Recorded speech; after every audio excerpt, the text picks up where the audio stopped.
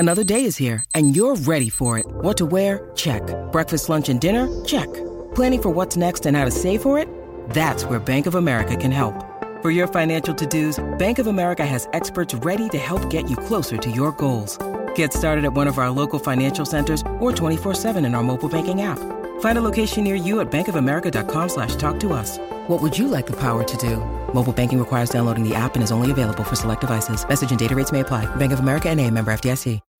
When you need mealtime inspiration, it's worth shopping Kroger, where you'll find over 30,000 mouth-watering choices that excite your inner foodie. And no matter what tasty choice you make, you'll enjoy our everyday low prices, plus extra ways to save, like digital coupons worth over $600 each week. You can also save up to $1 off per gallon at the pump with fuel points. More savings and more inspiring flavors make shopping Kroger worth it every time. Kroger, fresh for everyone. Fuel restrictions apply. It's time for today's Lucky Land horoscope with Victoria Cash. Life's gotten mundane, so shake up the daily routine and be adventurous with a trip to Lucky Land. You know what they say, your chance to win starts with a spin. So go to LuckyLandSlots.com to play over 100 social casino-style games for free for your chance to redeem some serious prizes. Get lucky today at LuckyLandSlots.com. Available to players in the U.S., excluding Washington and Michigan. No purchase necessary. VGW Group. Void where prohibited by law. 18+. Terms and conditions apply. Football Social Daily. Premier League preview.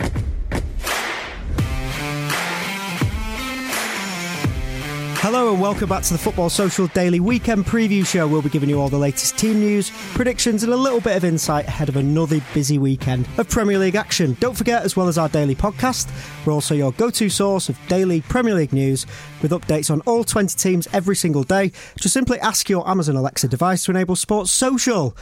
It is a busy weekend. We've got some huge games coming up. Spurs go to top of the table. Liverpool, United are away at Norwich, and Villa go to champions Manchester City. And talking me through that tonight, we have Richard Johnson, head of sport at Social Chain. Hello, Rich. Hi, Adam. You all right? Yeah, good. We've got Sam Lee, Manchester City correspondent at The Athletic. Hello. Hello, how are you? I'm all right, mate. Good, I'm all right. Good. And we've got Fergal Brennan of The Sports Social. Hello. Hello. So, let's kick things off, I think, this week with Chelsea. They go away to Burnley. I mean, they're on an incredible run under Lampard after he was under a bit of pressure. They're going to Burnley. It's very much a cliche that it's a tough tie, isn't it? Sam, is Burnley going to Burnley now? Is it a cliche? Is it this tricky fixture going to Turf Moor? Chelsea haven't lost there in 6. So. Yeah, I don't know. They beat Spurs last season. Obviously, since then, Spurs' away problems have kind of come to light a bit more. But, it is a difficult place to go. Maybe it's a bit of state of mind as well. I remember going there with City towards the end of last season. And, City played that like a really tight match because there was so much on the line. But you think, if they go earlier in the season, maybe it's a bit looser and they would play with a bit more freedom and that kind of thing. But that said, they didn't concede a corner. They didn't allow many crosses. I don't think there were any shots on target, City, that day. But I still think, maybe I am buying into the myth, but I still think it definitely can be difficult. It's a style of football that, most big teams are, they're not going to be too troubled by it. But, if they put a ball in the box and score after 5 minutes, 10 minutes, 15 minutes, it does change the game. And Chelsea are obviously getting it together at the minute in a big way. But, still, I don't know, some question marks around that defence, I reckon. And if Burnley were to score early on, I could still see it being a difficult game for Chelsea, yeah, even though they've got this good record at Turf Moor. Rich, as a Rovers fan, you'll know much about Burnley, but are Chelsea just too strong at the minute? Obviously, they beat Ajax 1-0 in midweek, which was a bit of an upset, really. So, is this is it a good tie coming off the back of that? Would you say? Yeah, I think ultimately Burnley have sort of got a few decent results at home, but they did get battered 3-0 by Liverpool, which again might be one to expect. So I do sort of feel the way that Chelsea are playing at the moment that they'll probably have a bit too much for them, to be honest. Fergal, no Kante for Chelsea. There's apparently no return date for him either, which is a bit of an issue. But whatever. Yeah, ever. That's what I saw before. It just says there is currently no return date. They've just not put a date on it. So he is a big miss, but they are playing extremely well. They are, and as Sam said before, the type of game that Kante will be absolutely vital in. I think in these situations when top 4 or top 6 sides go to Burnley, I do buy into the thing that I think now it is a little bit of a myth in terms of Burnley being able to get results at home against the big sides. I think it's how the game is started, how the visiting side approaches it, and having someone like Kante in your team sets the tone. And I think that's, for me, the concern for Chelsea, because they have got quite a few young players. Who is going to be the player in that Chelsea team setting the tone in the first 10, the first 15 minutes, saying to the Burnley midfielders, the Burnley back 4, we're not going to let you push us around at set pieces. We're not going to let you, launch the ball up to Chris Wood if he's past fit in time, or Ashley Barnes or someone like that. Someone like Kante, I know everyone kind of talks about him and his diminutive stature and the way he gets around the pitch, but he's very experienced. He's a winner, he's a leader, and he very much leads by example. What Chelsea are going to have to do now is look at these young players and say, we know you've got the quality to go and win this game. Have you got the mentality? You're looking at the likes of Mason Mount, Tammy Abraham, Fikayo Tomori at centre-back. This is going to be a big test for them mentally. I think footballing-wise, they'll be okay dealing with these situations, but mentally, how they approach these games, these types of oppositions, is going to decide where Chelsea finish this season, and it's going to decide ultimately if these players deserve to be playing in the Champions League next season or if they're going to be playing in the Europa League. Is there any pressure on Lampard at all now? Obviously, we sat at the start of the season after they got tonked by United in that really weird game. Is there now... It seems to me like the pressure's off. Like, it doesn't really matter what happens from here because he's getting the best out of these kids. And I don't think there ever was like an undue amount of pressure. Yeah. Obviously... people talk about, when Gerrard went to Rangers, people are like, oh, it's a free hit. I was like, he won't see it as a free hit. You want to do well, especially if it's your first job, and especially with it being Lampard at Chelsea. Obviously, he was a Derby first, but that was a huge break, wasn't it? And people weren't really making their minds up on him after Derby. But that said, it was a free hit of a season in terms of Chelsea fans were unhappy with Sarri by and large. So they kind of had to accept it because it's like, well, you didn't want Sarri in the end, and he got you a European trophy and finished third, which was decent. You didn't want that, so what are you happy with?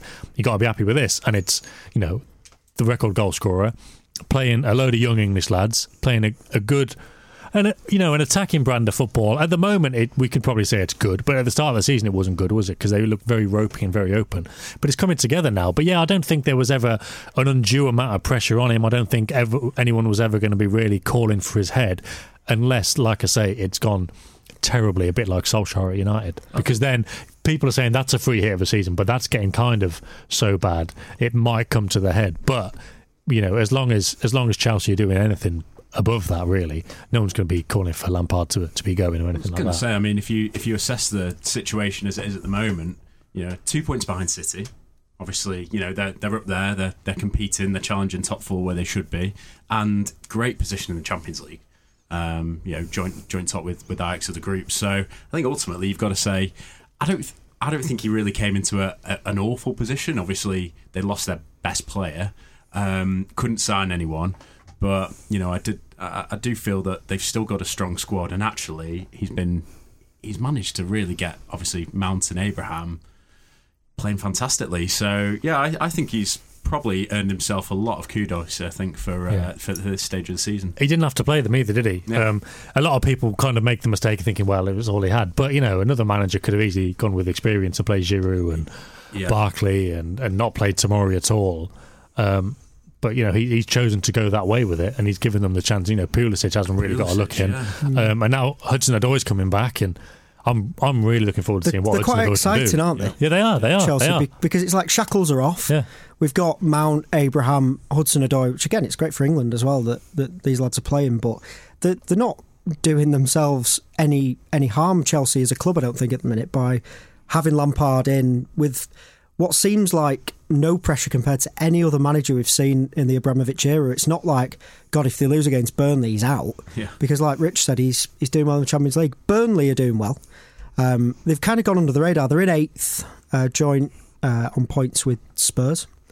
They've already won 3 games this season. There was a lot of talk last year about whether the Dyche era was coming to an end, whether I don't want to say found out because I hate that cliche, but they finished on, I think they had a minus 23 goal deficit last year, which for for Burnley, especially with the defence that they have and the way that they have stereotypically set up, finishing 15th on 40 points was really bad.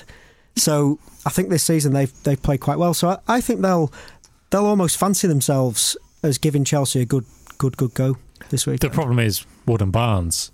Nobody's quite sure how fit they are. I mean, Barnes hasn't scored since the second week of the season in the Premier League anyway. But again, maybe I'm falling for the myth. But you just think with exactly. You just think with two strikers like that and good wingers. Dwight McNeil being one for sure. He's always in the team. The other one always seems to change depending on who's available.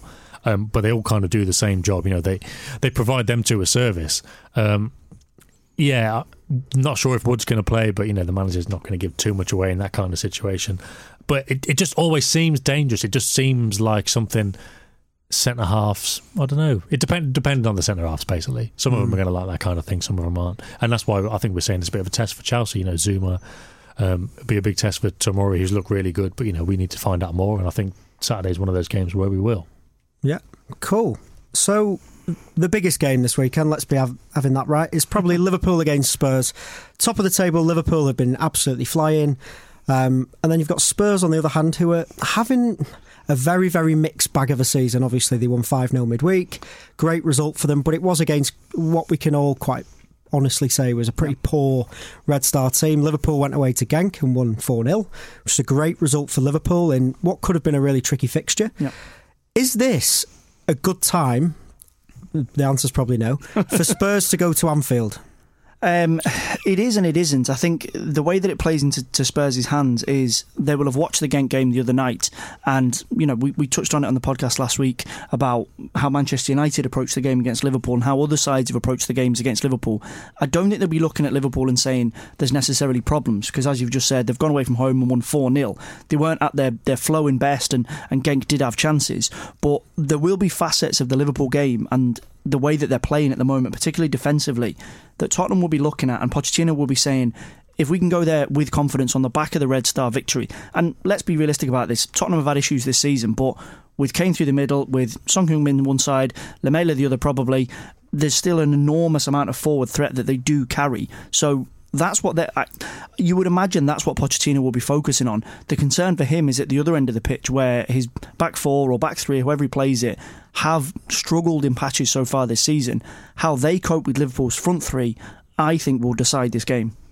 I think it's one of those, we speak about this, every time I'm on the podcast, we've spoken about this, and Spurs just seem to be such a unpredictable sort of, what are you going to get this week? And ultimately putting that up against Liverpool, where everything seems to be going their way at the moment. The momentum behind not only just the team on the pitch, obviously they managed to get, sort of claw back and get a result last week that, clearly they would have liked the 3 points, but that game's never easy for them. Big result midweek. And then even today, getting this huge bumper deal with Nike signed off that all the fans are genuinely excited about, to the point that it trends. Everything's going their way at the moment, and I think that's interesting. Even the off-pitch actions are probably going to have an influence for them going into this weekend as well. Sam, Solskjaer seemed to have a plan last week when they played Liverpool, and it worked, I'd say, for most of the game, until obviously the cross came in from Robertson, which wasn't even a good cross, that ended up in the back of the net. Is that the way, maybe, and this is without our tactical analysis heads on, is this the way to maybe stop Liverpool's attacking threat? I'm always a bit wary about this, because I remember people saying it about City, and then people even now people are saying it, with City, I'll play like Wolves did, or play like Norwich did, but they both had like different ways of approaching it anyway. And I'm always kind of wary of this. I know Fergal will probably make the point about Sheffield United doing quite well against them, and I'll let him pick up that baton. But no, I'm not sure. I think certain games, United played above themselves a bit, with big atmosphere, much in the same way Sheffield United did. It's a big game. I think Liverpool might have not some massive mental block when it comes to Old Trafford, but they haven't won there under Klopp, and it is a big game. They go into it kind of like I was saying about City or Burnley earlier on. You can build these things up in your mind, and it snowballs a bit. Anything that kind of restricts The Firmino, I think, is the main one. Obviously, the wing-backs is one. But the other day, United did really well. I was looking at it and, the way they had the front three, but the front three was blocking off a lot of options. And then McTominay was kind of going around making sure they couldn't get the ball into Firmino. And obviously Firmino makes so much happen. So, yeah, I mean, there's certain things you can do, but, Liverpool are so good. You need a lot of other things to come together as well. So I'm not really sure that there's one kind of silver bullet for it. We're now joined by Sam Leveridge from Total Football Analysis. Hello, Sam. Hi. Hi, Sam. So we just want to talk to you a little bit about this massive game, Liverpool-Spurs. Could you just kind of talk us through, we've had a go, but obviously our analysis heads aren't as strong as yours, about the fullbacks. How decisive could they be in this game? It's obviously Liverpool's biggest strength, but could it be Spurs' biggest weakness? Yeah, and I think it will be a real factor, especially with how Spurs set up and whether they look to be a bit more confident, go with a back four or a back three as well. I think they will all come into play. And with Liverpool, we know that Andrew Robertson and Trent Alexander-Arnold, they like to get down the wing and attack, but they will have Sergio Aurier and then whether it's Ben Davies or Danny Rose on the left for Spurs, I think they're both attacking pairs of fullbacks. So how they kind of measure that out and balance it out to see whether one team is more offensive and gambles a bit more than the other, it'll be interesting to see. But I know that if it was me, I'd gamble a lot more money on Liverpool's fullbacks than on Spurs' fullbacks, especially defensively when they're looking to get back, and Liverpool have the pace on the attack with Salah and Mane on the wings. So I think that Spurs will be best served if they can be a bit more defensive and try to cut their losses on their fullbacks. The likelihood in terms of who's going to start at fullback or wing-back for either side is, as you say, probably going to decide how this game goes. When you look at the two respective teams, and you've got Robertson and Alexander-Arnold for Liverpool, who were excellent last season, I don't think they've quite hit those heights so far this season, particularly Alexander-Arnold. When you look at the Tottenham setup, it's likely to be Danny Rose and Sergio Aurier on the other side, I would assume. There's massive concerns over them defensively. One of the greatest strengths of Alexander-Arnold and of Andy Robertson is that defensively they're still very, very sound. They're obviously helped by the fact they've got Virgil van Dijk in between them, but defensively there's a real issue for both Aurier and for Rose. And something we've chatted on the podcast about before is in the middle, Alderweireld and Vertonghen or Davinson Sanchez, if he plays, they are really giving the look of players that don't want to be at Tottenham anymore. So with that in mind, do you think Klopp is just going to say to his front three, listen, this back four or back five, they've no leader, they're not organised, go whole hog for this? Yeah, I think that's the main difference. I think that Liverpool have a lot more confidence. I think that's kind of when Alexander-Arnold and Robertson are a bit more at their best, because they kind of have that confidence to take the players on. They've got a bit more space. They're not going up against the back four that just sits deep and forces them to play balls in from deep. So I think that'll be important for the fullbacks and then also for the front three as well. We know that Firmino, he likes to have his fun with his passes, his back heels and all sorts. And with Salah and Mane as well, I think they'll really wreak havoc with that Spurs back line. I mean, it's not the quickest. Davinson Sanchez might come in just for that reason alone, to try and keep up with the runs in from the wings. But it will definitely be a challenge for Spurs to kind of create that block and then keep it firm throughout. I mean, they've done all right in the last few seasons when they've gone to Anfield and when they've faced each other anywhere. So it will be interesting, but I think it's a different matter this season. I mean, Tottenham, we've seen that they're not the same as they have been in previous seasons, and I think their defence is one of their biggest weaknesses. They looked all over the place. So with that defensive issues, as you say, kind of the players not at their best, then obviously without Hugo Lloris in goal, I mean, there's big differences in how they would normally face that. And I think Liverpool will definitely have a lot more confidence, be a lot more optimistic going into that game and trying to exploit the weaknesses that Spurs have and Liverpool have got a lot of options in midfield, particularly at the moment with Keita coming on and helping to change the game, or to some extent against United. Oxlade-Chamberlain as well with the goals in midweek, particularly that second one, and Wijnaldum as well, really getting... Was he nominated for the Ballon d'Or this week? So, he's really getting some recognition now. If there was one spot for the three, or maybe two of the three, who would you go with to face this Spurs team? I reckon that Klopp will probably go with Wijnaldum. I mean, he's the trusted choice. He's the one who's fittest. He's had the most game time this season. I think that's the one that will be the first name on the team sheet.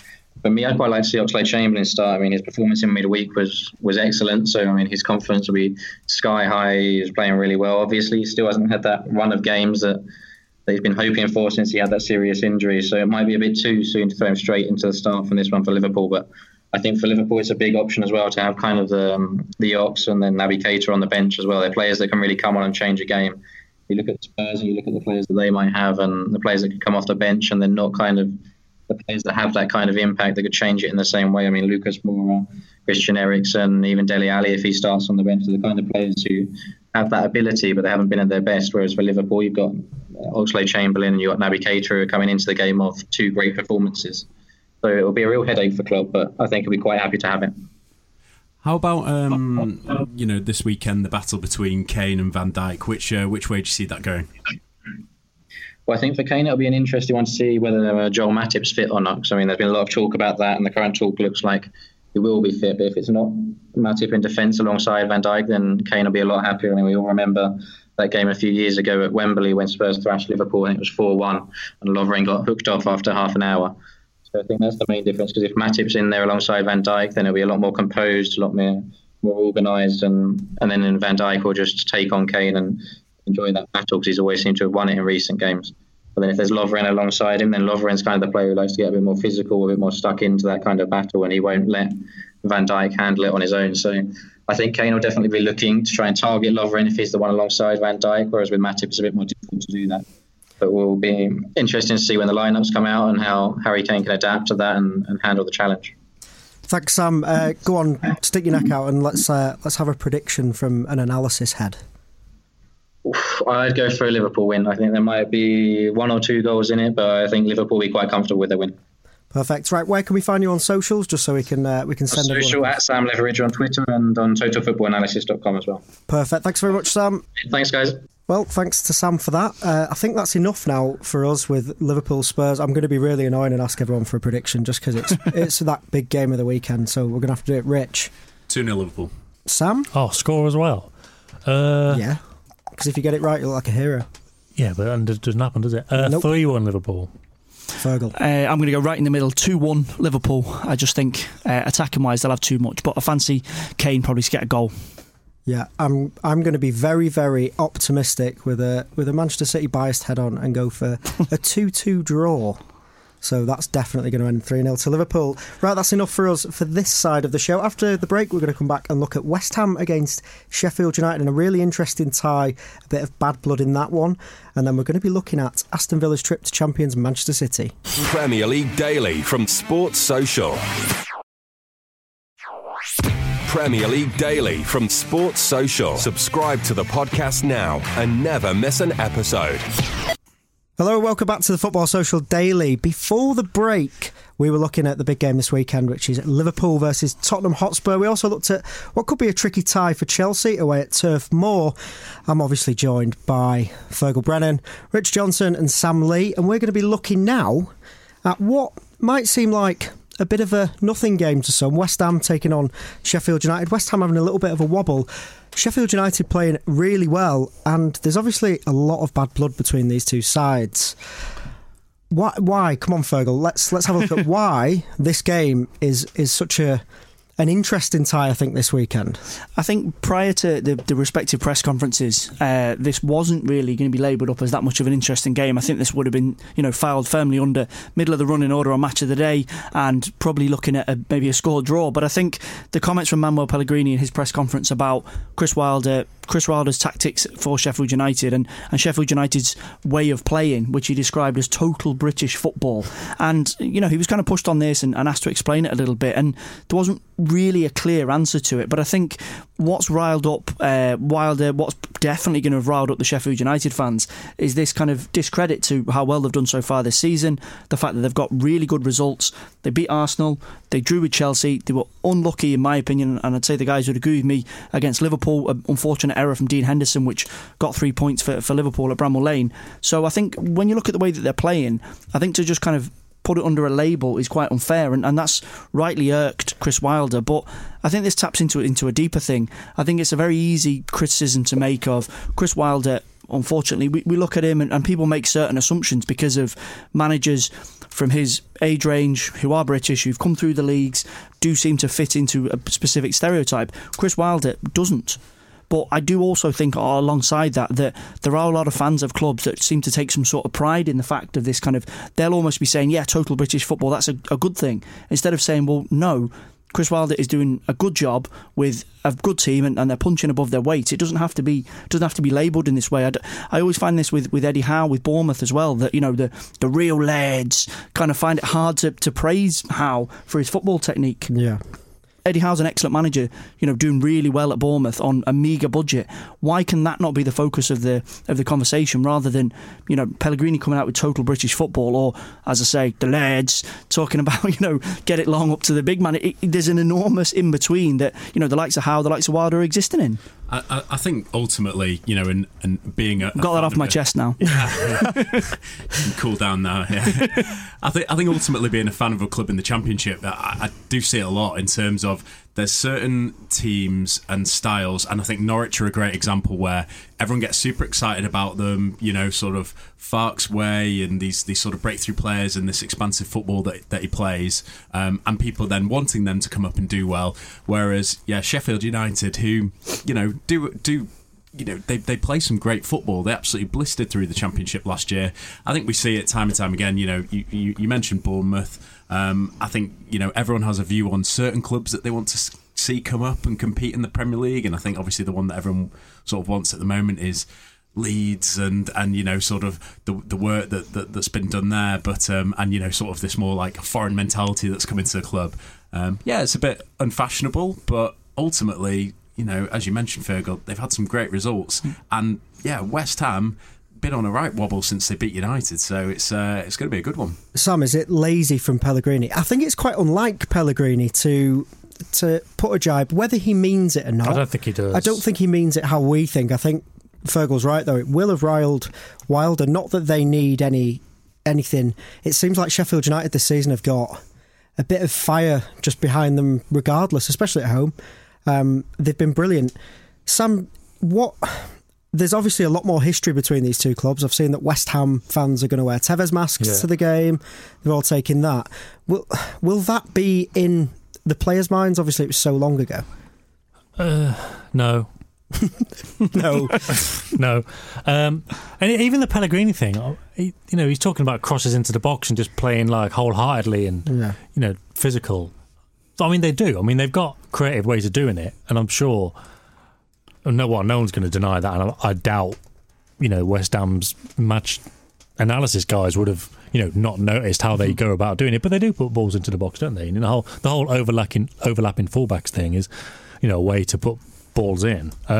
Interestingly, it's City and Liverpool who have put the most crosses in the box this season, but nobody talks about that because they exactly. That's what it is. But Sheffield United are sixth on the list, so they do put a lot of balls in the box. So I don't think he was having a go.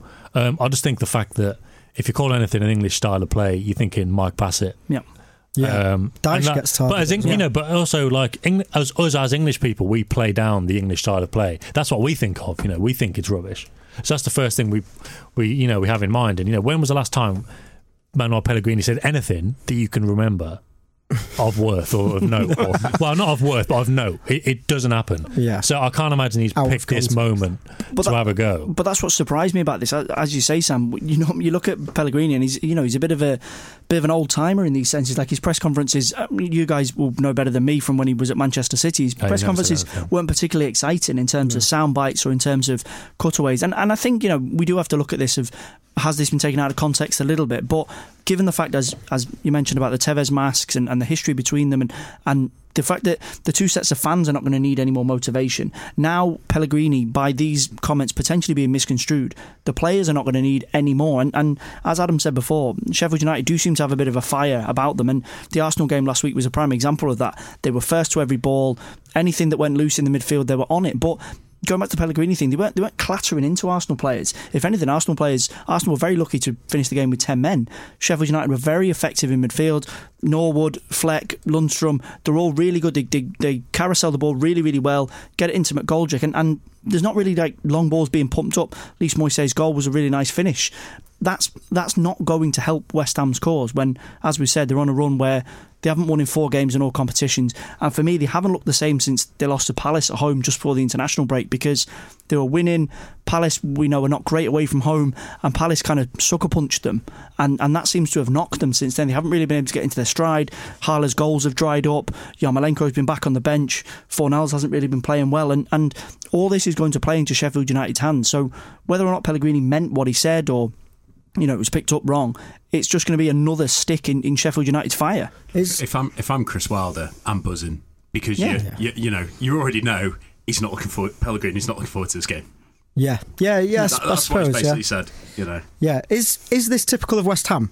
The run that they're on, they beat United 2-0. So is this typical West Ham every season? And Jim won't forgive us for saying this. They beat United, and then they lose 4-0 to Oxford. They draw away at Bournemouth. They lose at home to Palace. They lose away to Everton. How are West Ham going to be where they want to be? The fans seem to expect this year that they should be fighting for top 6, but it already looks as though the wobbling. How big a game is this, Sam? Is this like where it has to change? Home to Sheffield United, then they've got Newcastle at home. It's probably a big week. No, it'll change at some point, even if it's not now. Yeah, they'll go on a run, but they won't go on a run enough to be. Well, what do they want to be? Exactly. We did the podcast, didn't we, after the Chelsea-Liverpool game? Saying what do they expect? Well, didn't somebody said? I think it was Niall, to be fair. I think he said, "Are West Ham contenders for the top 6?" I was absolutely not. Yeah, no way. There was a day they beat United, to be fair, wasn't there? So I can see why, but no chance. And that inconsistency comes from Pellegrini as much as anything. They're an inconsistent club, West Ham, but Pellegrini at City, you've got a better quality of players. And I'm not saying it was easy for them to win the league, because it's not ever easy for any team to win the league. But the season after they won, you could see it was all kind of drifting away, and you were kind of like, why is he playing Yaya Toure in there? He's not got the legs, and it's not working. And these kind of decisions, and there are times when the players just look like strangers, whether it was Pellegrini's City team or this West Ham team. But I mean, they could win tomorrow. They could beat Newcastle and then go on to the run of 3. But then they'll drop off again. They'll do this, and even if it doesn't come this week, it will come at some time. But I mean, I can't see them finishing much higher than 10th. It seems vital looking at their fixtures. Sheffield United and West Ham at home back to back.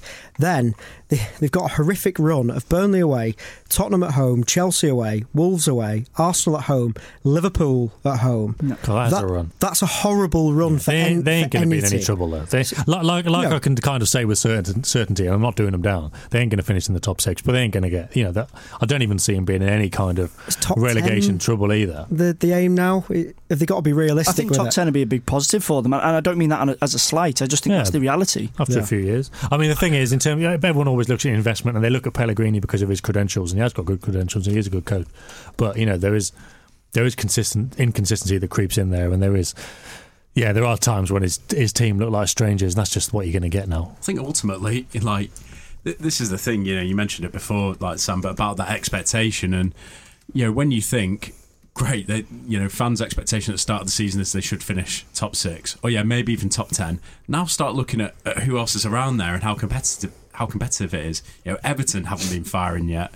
You've got Palace who are up there playing really well. We've been talking about Burnley and obviously them grafting out results. Sheffield United playing well.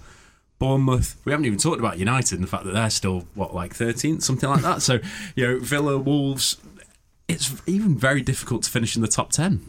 Yeah, and I think that's the reality of the situation. And Sam's mentioned it there, when West Ham beat United, then we start having these conversations about them being top 6, and there was the chance if they'd beaten Palace in that game, they would have gone into the top 4 before the international break. But we have to be very careful not to just run away with ourselves, because, as Sam said, inconsistency is the watchword here, and I think the best example of that is they're inconsistent in the inconsistent positions on the pitch, if that makes sense.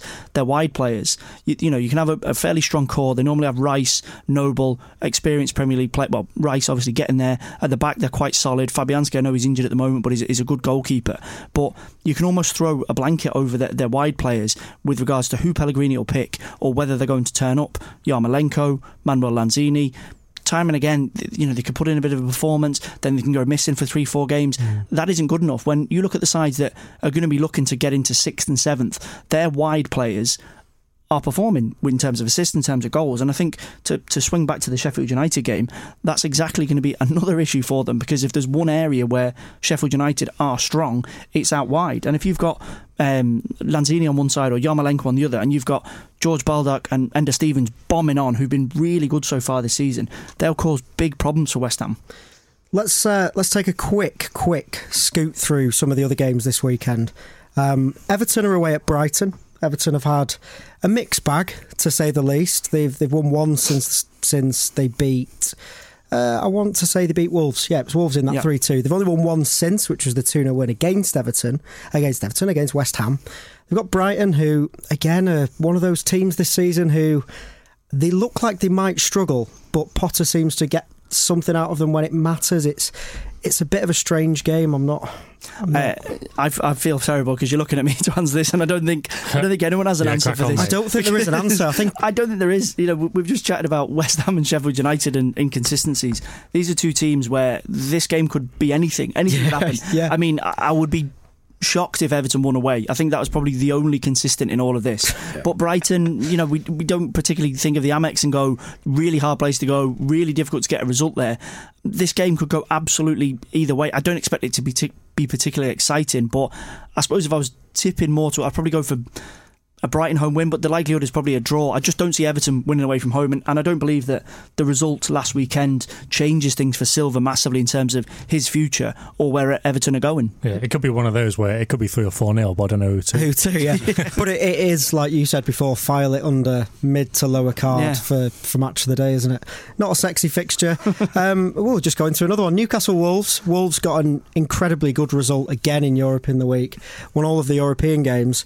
Away to Newcastle, this has got much of the away to Burnley vibe about it, especially for some clubs.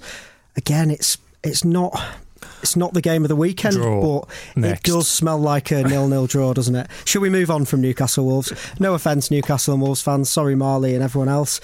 That will have to move on. Yeah, genuine. I mean, good. Bloody good clubs. Bloody good clubs. Yeah. Well, I mean, it's like just they got a great result midweek, but then last weekend they were drawing at home against Southampton. And beat City. Well, Wolves are that club who will get an incredible result and they'll look like world beaters and then draw 0-0. Yeah. It's that club. It's that kind of club. I almost couldn't tell what game you're referring to there. Yeah. I couldn't tell. I couldn't pick it out. Yeah.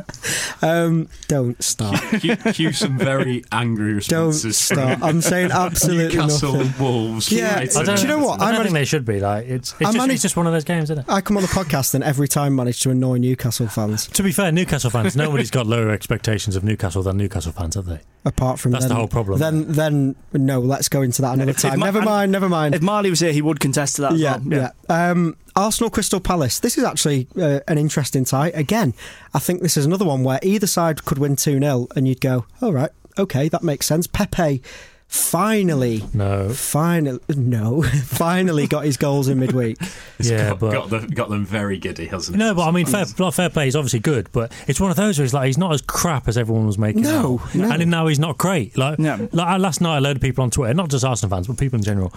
It was too early to write him off. It's like, well, yeah, but it's too early now to say he's a success. Can we can we have a minute, please? Have a grown-up conversation, please. Yeah. Palace. The thing is, this has got a bit of a vibe, and maybe this is just a lazy cop-out, but it's got a bit of a vibe of when they played Villa the other week, and Villa were winning, but they ended up coming back. Yeah, goals. And what did you make of Palace against City?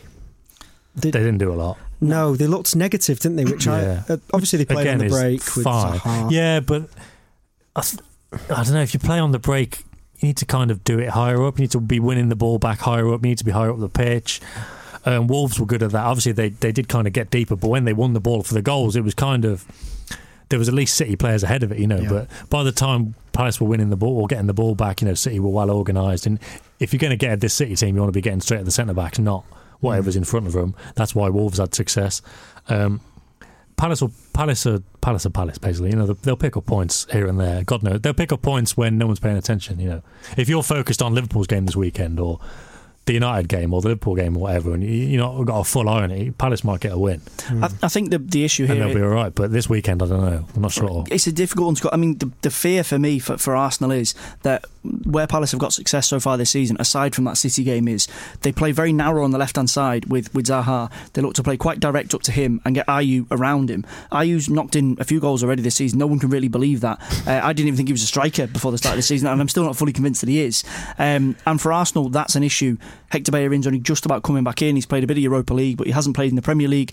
It's probably going to be Callum Chambers at right back. He's not looked massively comfortable defensively. And then you add into the cocktail either Socrates or David Luiz on that side of the central defensive two. Palace will be looking at that situation and going, if we can get the ball up quickly to Ayew and get Zaha beyond him, or to Zaha's feet and look to kind of pincer them two defenders and leave Jordan Ayew free in the box, that's going to cause real issues for Arsenal. Manchester City, on the other hand, didn't have that situation because they were able to deal with the aerial ball. I know obviously they weren't playing centre-backs at centre-back, they were playing midfielders, but in terms of a full-back position, they had a full-back capable of the pace of going, well, Zaha's not going to run in behind me and he's not going to run in behind Fernandinho, I'll cover. And even Edison's alert enough as a goalkeeper to know he needs to be off his line. Arsenal don't have any of that. Not only do they not have those three players, they don't have the ability to see that situation. Well, I think what sort of worried me about watching Arsenal on Monday was they just seemed so lacking in terms of ideas when it came to final third. You know, it was like when sort of deep into that second half, when they were getting a lot more of the ball, they just didn't know. They had no options and ways to break down. Obviously, that was Sheffield United putting a lot of players behind the ball and doing a great job of being tight. But yeah, it was a bit worrying considering again how much everyone talks about their attacking prowess, but they really struggled. Alarm bells ringing that they've got one of the most creative midfielders Europe's seen for about 10 years, who's off on holiday somewhere. Mesut Ozil's just sat somewhere going, amazing, isn't it? That's a shambles in itself, but I think that's just very Arsenal that Ozil's just gone. It is, and I would be shocked if he plays this weekend, because Emery's dug his heels in after the Europa League game when the fans were singing for him. He's dug his heels in and said, yeah, he might be involved, he might not be involved, and I think it's more than likely, Sam's BFF Nicolas Pepe gets a start than Mesut Ozil. He's all right, but I just don't think he's. No. I'm in full agreement. And as an Arsenal fan, I think the chat about him after the game was way, way, way too hyperbolic. He's a good player, but I look at the other games he's played in so far this season, and he's really flattered to deceive and missed some big chances that were much easier than the free kick that he stuck in the top corner. And Ozil will end up playing at Anfield on Wednesday night, because that's what Emery's done with him this season. He's gone, well, you're not playing in that Premier League game, but I'm going to throw you into what is a massive cup tie. Yeah. Good luck, you haven't played for a few weeks. And I've been a critic of Ozil so far this season, and I stand by what I've said about him before, but nor is it fair that, as you say, if he starts that League Cup game, and he may well even captain the side, given the players that he'll be in with, if Arsenal don't go to Anfield and win, despite the fact that we haven't won at Anfield for years, it'll be, see, Ozil again. And this is one time where I think people like myself or people who have criticised Ozil will have to go, well, no, this is a blatant example of Emery hanging him out to dry. Right, well, let's move on to another cliche. United are away at Norwich. We don't want to dwell on this one too long. United obviously won away for the first time since March in Belgrade, which was a great result for them. They played probably above the station against Liverpool last weekend, and now they go to Norwich, who've been, let's be honest, terrible since they beat City. So is this going to be another Norwich are going to turn up, or is this United's chance to kick on? Are you hoping they put in the performance that they did against City? Well, I'd be annoyed if they don't. I'd be annoyed if that's the only one that they've turned up for this season. But I mean, I think as always when United are playing, and as we were talking about last week, it's probably more about the expectation of United and what team is going to turn up there, and based on a great 1-0 draw against Liverpool last week, getting the result in the Europa League, again, that could have been a bit of a finger pointing exercise at Ollie. Which team's going to turn up? And if they get a win, everyone starts getting a little bit more excited. Talking about Solskjaer, he's managed to wind the United fans up again today. He's gone very, very David Moyes by saying that United, this is a quote, "I hope we are going to be able to stop them because it's always difficult down at Carrow Road." It's very David Moyes, isn't it? Very David Brent is what it is. Yeah. I would say more than David Moyes. Sam, are United expecting to win? I don't know. No. Bit like to a lesser extent, but a bit like the Newcastle thing. A lot of United fans not expecting a lot at the moment. personally, I'd be more surprised if United won than if Norwich did. Really? Yeah. Even the way Norwich are playing? Yeah, but even the way United are playing, have you seen them? That's true. Norwich have been particularly bad. Yeah. This could just be a 0-0. Given the actual players United have got, both as bad as each other. Yeah. If you look at it pound for from pound. Belgrade as well. Yeah, exactly. The Europa League never helps. Again, and their squad depth isn't... Talking about, the approach to beat Liverpool, and, you need certain factors in your favour. The home crowd being one and the players being up for a big game and that kind of thing. The Norwich will have had all week to prepare for it. United will have been in Belgrade coming back. They'll have been looking at Norwich on the plane on the way back. Today, might have a meeting on... Yeah, today. It's just not a game I see United winning easily. They weren't even very good against Partizan.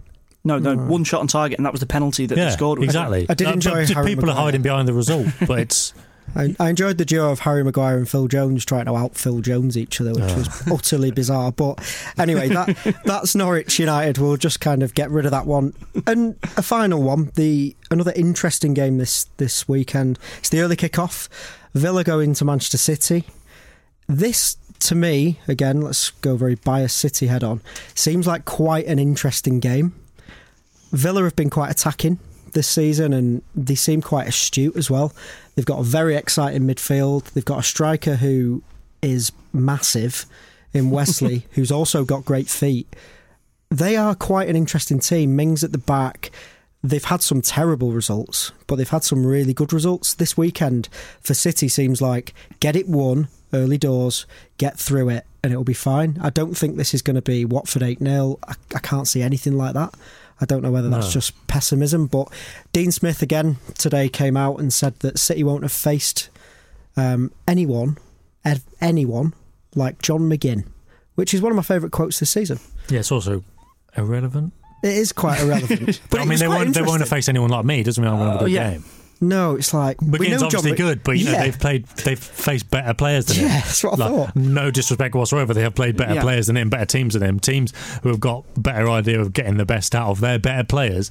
It's a weird thing to say. I agree. I mean, he might score hat-trick, fair enough, but it's a weird thing to say anyway. If he does, fair. He's got it spot on. No, even so, I'm not having it. That's tickled me. I'm in full agreement with Sam on this. I think Dean Smith's trick is quite clear here. He said this, so John McGinn's confidence is lifted. But in reality, then, whatever John McGinn does against Manchester City is probably not going to... I'm cursing them now.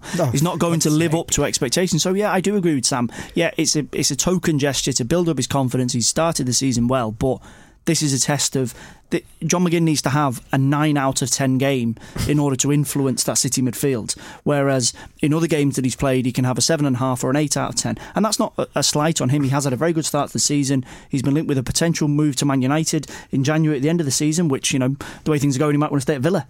But as it goes, I do see Sam's point of we need to be very careful in these situations of building and building and building when it's not point when there's no point to it. Sam, maybe that's what Solskjaer should start doing. Like, you've never faced anyone like Andreas Pereira. No, never. Phil Jones. Unless Ferguson said it, Solskjaer's not going to. The cat is out there. He's definitely not going to play this weekend. He has played. The difference was when Ferguson said like Roy Keane wasn't going to play, it would actually make a difference to the game. Yeah. Anyway, back to City. The thing is with City though, and I'm not taking the piss out of Villa or McGinn. Guardiola has been really keen to kind of give extra protection to his defence in recent weeks, even before the Laporte injury. He was thinking a bit, we're conceding chances here. And obviously with the Laporte injury, he's been trying different things and, getting Gundogan to play a bit deeper against Norwich and against Wolves didn't really work. Even against Everton, they conceded a lot of chances. They needed the De Bruyne cross for the first goal, a free kick out of nothing for the breakthrough, even though they were creating chances. So there's something not quite right there. It looked like he'd maybe come across something good with the whole Rodri at centre-back thing. And they were trying interesting stuff in the first 10-15 minutes against Atalanta. Instead of Gundogan stepping back to play with Rodri in the back of midfield, Rodri was stepping forward to play with Gundogan in the back of midfield, and that was kind of interesting. But yeah, Rodri's injured now.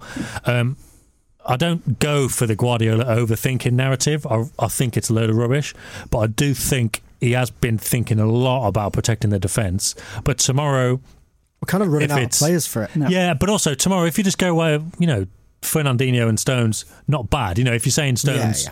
If you're saying Stones isn't going to have a horror show, and he doesn't have many, he's got this bad reputation, but he doesn't have many horror shows. If they just play their normal game, with Gundogan in front like they did towards the end of last season, Gundogan spraying passes, carrying the ball, dictating the pace, De Bruyne ahead of him, Silva ahead of him, any front three you can pick out of that City front three, they should be absolutely fine. Jesus or Aguero, I know that you've written about this. Is it a case of, so for the uninitiated and even myself here, we still can't work out why Jesus plays when Aguero doesn't, or why Aguero plays in certain games. This surely tomorrow is just Aguero. Surely. Yeah, you'd think so, because at the end of the day, and there's a load of different things, basically they're both fundamentally very good. Yeah. They both offer slightly different things, but you would think, what you need against Villa, and you said earlier, get it won. Yeah, get it They're done. going to be getting De Bruyne into those crossing positions as much as possible in the first 10-15 minutes. And get Aguero on the end of them. That one of the things that they asked Gabriel Jesus about after the Palace game, when he did that live interview on Sky, they said, you were really annoyed with yourself, weren't you? Because you didn't quite get on the end of that De Bruyne cross. After about 10 minutes, he did the low one across the goal, and he was about a yard away from it, and he was like, he said he was annoyed because he was like, I know he's going to put the ball there, and De Bruyne knows I'm going to go there, and he didn't quite get there. And again, at home, put De Bruyne in those positions, put Aguero on the end of that cross, and if City was scoring early on, then the game's looking a lot better then. Any upset, Rich, or... Well, I think, to be honest, from what we've said, the only outcome that I can see happening is a McGinn hat-trick. In a 4-3 defeat. And then a £50 million move to Manchester United. Yeah, and then he plays left-back for the rest of his career. Let's end the show on a bit of a fun note. There's been... That was fun, wasn't it? That was... Well, it was fun listening to you try not to dig into Solskjaer, but... I think we've scooped into your head limit. That was fun, yeah. It happens every time. Every time there's a little... Yeah, but Ferguson won... Oh, no, we've got it again. Is he still not parking in his spot? To be fair, Ferguson wouldn't have said we need to be at our best to beat Norwich, would we? That is Moyes all over. But is he still not parking in his spot? I think... who knows? Brilliant. Without wanting to throw petrol on Sam's fire, I also don't think Alex Ferguson will be signing John McGinn either. Well, apparently he said he wants him. Yeah. Maybe it's because he's Scottish and maybe he's got some money. That worked out well last time. He's double sabotaging Solskjaer. Yeah. Anyway, there's been the most incredible transfer rumour for a hell of a long time. Ex-City, ex-Blackburn, I can't even say this with a straight face. Jack Rodwell is apparently on his way to AS Roma to overcome their real issues of midfield injuries, to join Chris Smalling in the spine of AS Roma's team. And why? Well, I just think based on their game last night against Borussia Mönchengladbach, AS Roma fans, as if they didn't have enough ridiculousness with Chris Smalling getting a ball in the face and then giving away a penalty. You go to bed and you're like, we'll put that to bed, and you wake up in the morning, you open the paper, or you go online, now we're signing Jack Rodwell. Like, what's going to be the next day? What can we pencil in for next week for AS Roma fans? Phil Jones. I dread to think what could be happening next. The guy who does the Twitter playing up front. Well, I think some people rightly said on Twitter, maybe this is just the biggest plot from a social media team of all time. They're going to sign Jack Rodwell, and he's going to be the guy who's been running the social media for the last year because he's not been playing football. Sorry, Rich, I know that he was playing at Blackburn. Was he any good? Or correct? Well, not. He did all right. To be fair, he did okay. It definitely wasn't like he's the worst player we've ever had. But he certainly wasn't. He also wasn't a £20 million England international who probably... Do you think the Roma fans even know who he is? If they've watched the Sunderland documentary, they're not going to like him very much because he managed to sabotage himself in that. Yeah. It's a strange one, but talking of strange ones, there's a few others. Because of this, we need to look at some other weird ones in history. I'll start with Julien Faubert going from West Ham to Real Madrid. And to be honest, at the time, I didn't know how weird that was because I was very much just watch City, don't bother. Apparently, he played for West Ham for 2 years and didn't score and then got a move to Real Madrid. That's a weird one. I think this is an example of, and I don't mean this as a joke, where you look at a deal and you go, who is his agent? How on earth has this come about? Because I don't remember, aside from the fact that that's a hell of a stat that he didn't even score in 2 years, I don't even remember him having a good performance or even a medium performance for West Ham when he was there. How on earth that came up on Real Madrid's radar, I have no idea. He's... do you know what? I think he's just become my favourite ever player because I've just seen his career path. And I've done him a real disservice. He was at West Ham for 5 years. Wow. And that's even worse. He was at West Ham for 5 years as a right midfielder and scored twice in 5 years. Then went to Real Madrid on loan. He played twice. Obviously, he didn't score. But then he ended up at Kilmarnock and played a few games. Basically, he's a right winger who, in his whole career, has scored 20 goals. So that's a good one. His agent must be great. Real Madrid do have a bit of history previous in this. I mean, it was weird actually. Do you remember when Thomas Gravesen went from Everton to Madrid? That was a proper Thomas. Are you sure? See, at the time, I always wanted United to sign Gravesen because I was like, he's got it, this guy, and he was got good at set pieces and that. Yeah. But yeah, I mean. He ran out of steam very quickly at Real Madrid. I mean, I would have done that as a 14-year-old United fan watching, football on the telly. However, not Real Madrid transfer director. Because he just didn't, at the time as well, he didn't fit. It's like this really gritty, bold guy who's just like a terrier. Yeah. It's like, he's not, the fans aren't really going to warm to him, I don't think. But laugh at Thomas Gravesen all you want. He's a billionaire now, so... True. I for one, would never laugh at Thomas Gravesen. I don't think anyone would laugh at Thomas Gravesen. Definitely not to his face, anyway. No. Yeah, very scary man. He is a scary man. Woodgate was another... Probably a less strange one. Is this just Real Madrid, then? It seems like it. I feel a bit... Well, OK, let's move away from I feel bad on Woodgate. If the cap fits, No, I feel bad on Woodgate, because... He was good when he went to Real Madrid, and he was obviously there for cover, and then he got himself sent off and scored an own goal in his debut. However, Nicholas Bentner has had the career of all careers. His agent must be extraordinary. Still getting him branded deals all over the show, getting him fined every other week. Hasn't he just been in prison? Yeah, he got put away earlier this year. It wasn't for the Paddy Power pants, before you ask. But he went to Juventus, didn't he, on loan when he was at Arsenal? That's right. Yep. And I still don't know how, because he became a meme before memes existed. Well, it was such a bizarre move. I think he was one of these players at Arsenal where he was so frustrating because everything about him was so irritating. Like the odd goal that he would score did not at all change the fact that he was such a pain in the ass. Like he was so arrogant and just like he used to come out with these ridiculous quotes about how he was going to be the best player in the world, or how he would compare himself on par with Messi or Ronaldo, and you just thought, are you talking about yourself? Like you're not talking about someone you are talking about yourself. But again, it's another one of them strange ones where Juventus wanted some striking cover. Why on earth they went for him? But I think so much of this plays into, like we said, about agents that are able to strike these deals. We all laugh about these ridiculous moves that come off, but I just think it's the agents working behind the scenes that are so capable at brokering these deals. Good salesman. The Bebe one to United was an odd one, Sam. Yeah, well, it depends what we're thinking, because like Bebe at the time was, okay, who's this guy? But it wasn't like a... It wasn't the worst. It's only terrible in hindsight, because he's obviously a really bad player, and it was dodgy, I would suggest. Tell you what's probably a reverse Rodwell, and this is a total slight on the club I support. Go on. When Robinho went to City, I imagine we're saying, oh my God, why is Rodwell going... Why are Roma signing Rodwell? This was, why has Robinho gone to Manchester City from Real Madrid? That was weird. I mean, weird in a great way for me, but let's be honest, he had no idea what was going on. If you're talking about agents, that was weird. Yeah, no, definitely. But I guess that was sort of... money driven. Yeah, exactly. Yeah. Thank you. If we're being honest. Yeah. And it's a statement, isn't it? Yeah. And like that... Football clubs do that. It's like when PSG got David Beckham on loan. You're at a certain level of getting towards super club, you buy somebody famous and attention grabbing, and City had about 24 hours to buy someone, didn't they? And it was like, who are we going to get? This guy who's just left Real Madrid, Brazilian potential superstar. I guess the other one, which is always like the odd sort of it's football manager coming to real life, was the Tevez and Mascherano to West Ham debacle. That was incredible. Yeah, that was mad, wasn't it? Yeah. That was like...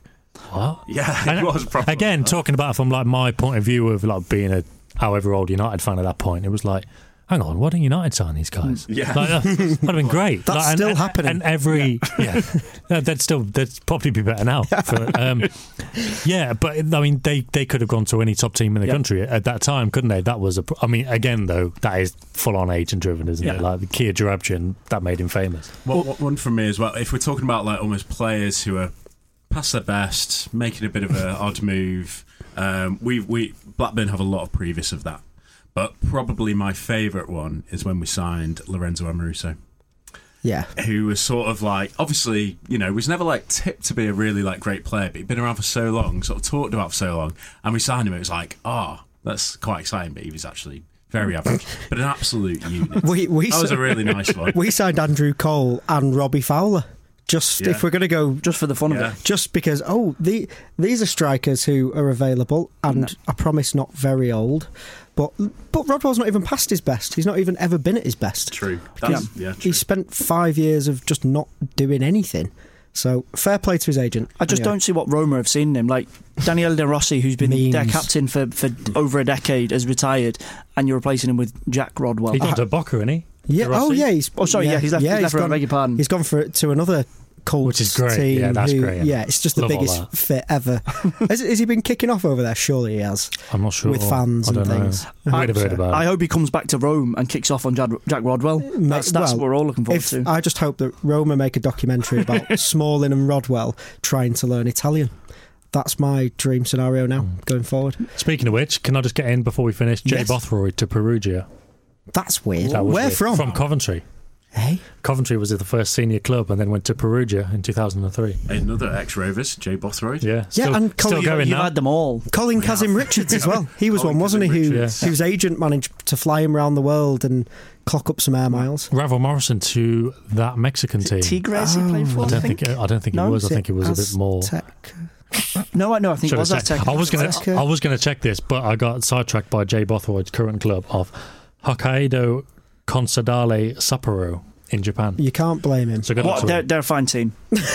Bloody good club. On that, what's one of the best ones, and it was like a really super viral video at the time, was Darren Huckerby signed. Oh yeah. That was when he went to America. Yes, and it was like soccer legend Darren Huckerby, and sort of really talking him up, and he just looked so confused, like you've got the wrong person. Yeah, it was like they were talking about Ronaldo. Yeah, Edgar Davids Barnett. Yeah. That was also a very strange move. Roberto Mancini at Leicester briefly. That was another strange one. What a beautiful man.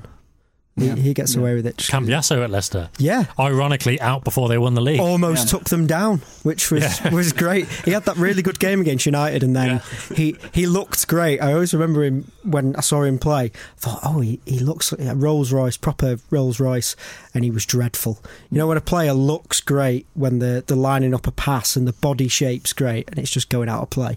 Yeah, that kind of player. That's sad though. You don't want that do you, from on the career that he's had. Depends who it is. There's a few players I'd like that to happen to, but never mind.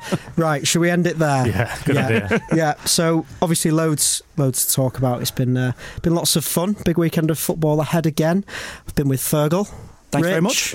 Sam. Thank you. Sam will be at the City game, no doubt. I will. What are you doing this weekend? Are you doing anything special? Yeah, you may have seen on Twitter they've got this new sensory room for basically kids who want to go to football but they're not really able to because they struggle with going into crowds. They may have things like autism or Down syndrome, that kind of thing, where just going to a football match is difficult. Their parents couldn't even imagine being able to take them to one. I know a few other Premier League grounds have got these sensory rooms now, but City have got one. I'm going to go in there and see how they get on and watch the game from there. Very nice. Sounds like a nice little idea from City. Fair play. Nice. Well, thanks to everyone who's listened to the Football Social Daily Weekend Preview Show. If you've not already, please subscribe to the podcast. Leave us a lovely review and, give us some 5 stars. Please, that would be lovely. And don't forget, we're the only Premier League show that you can find daily. And if you want to, we would advise it. You can go to our source of Daily Premier League news as well, with updates on all 20 teams every single day. Just ask your Amazon Alexa device to enable Sports Social. Premier League Daily from Sports Social. Subscribe to the podcast now and never miss an episode.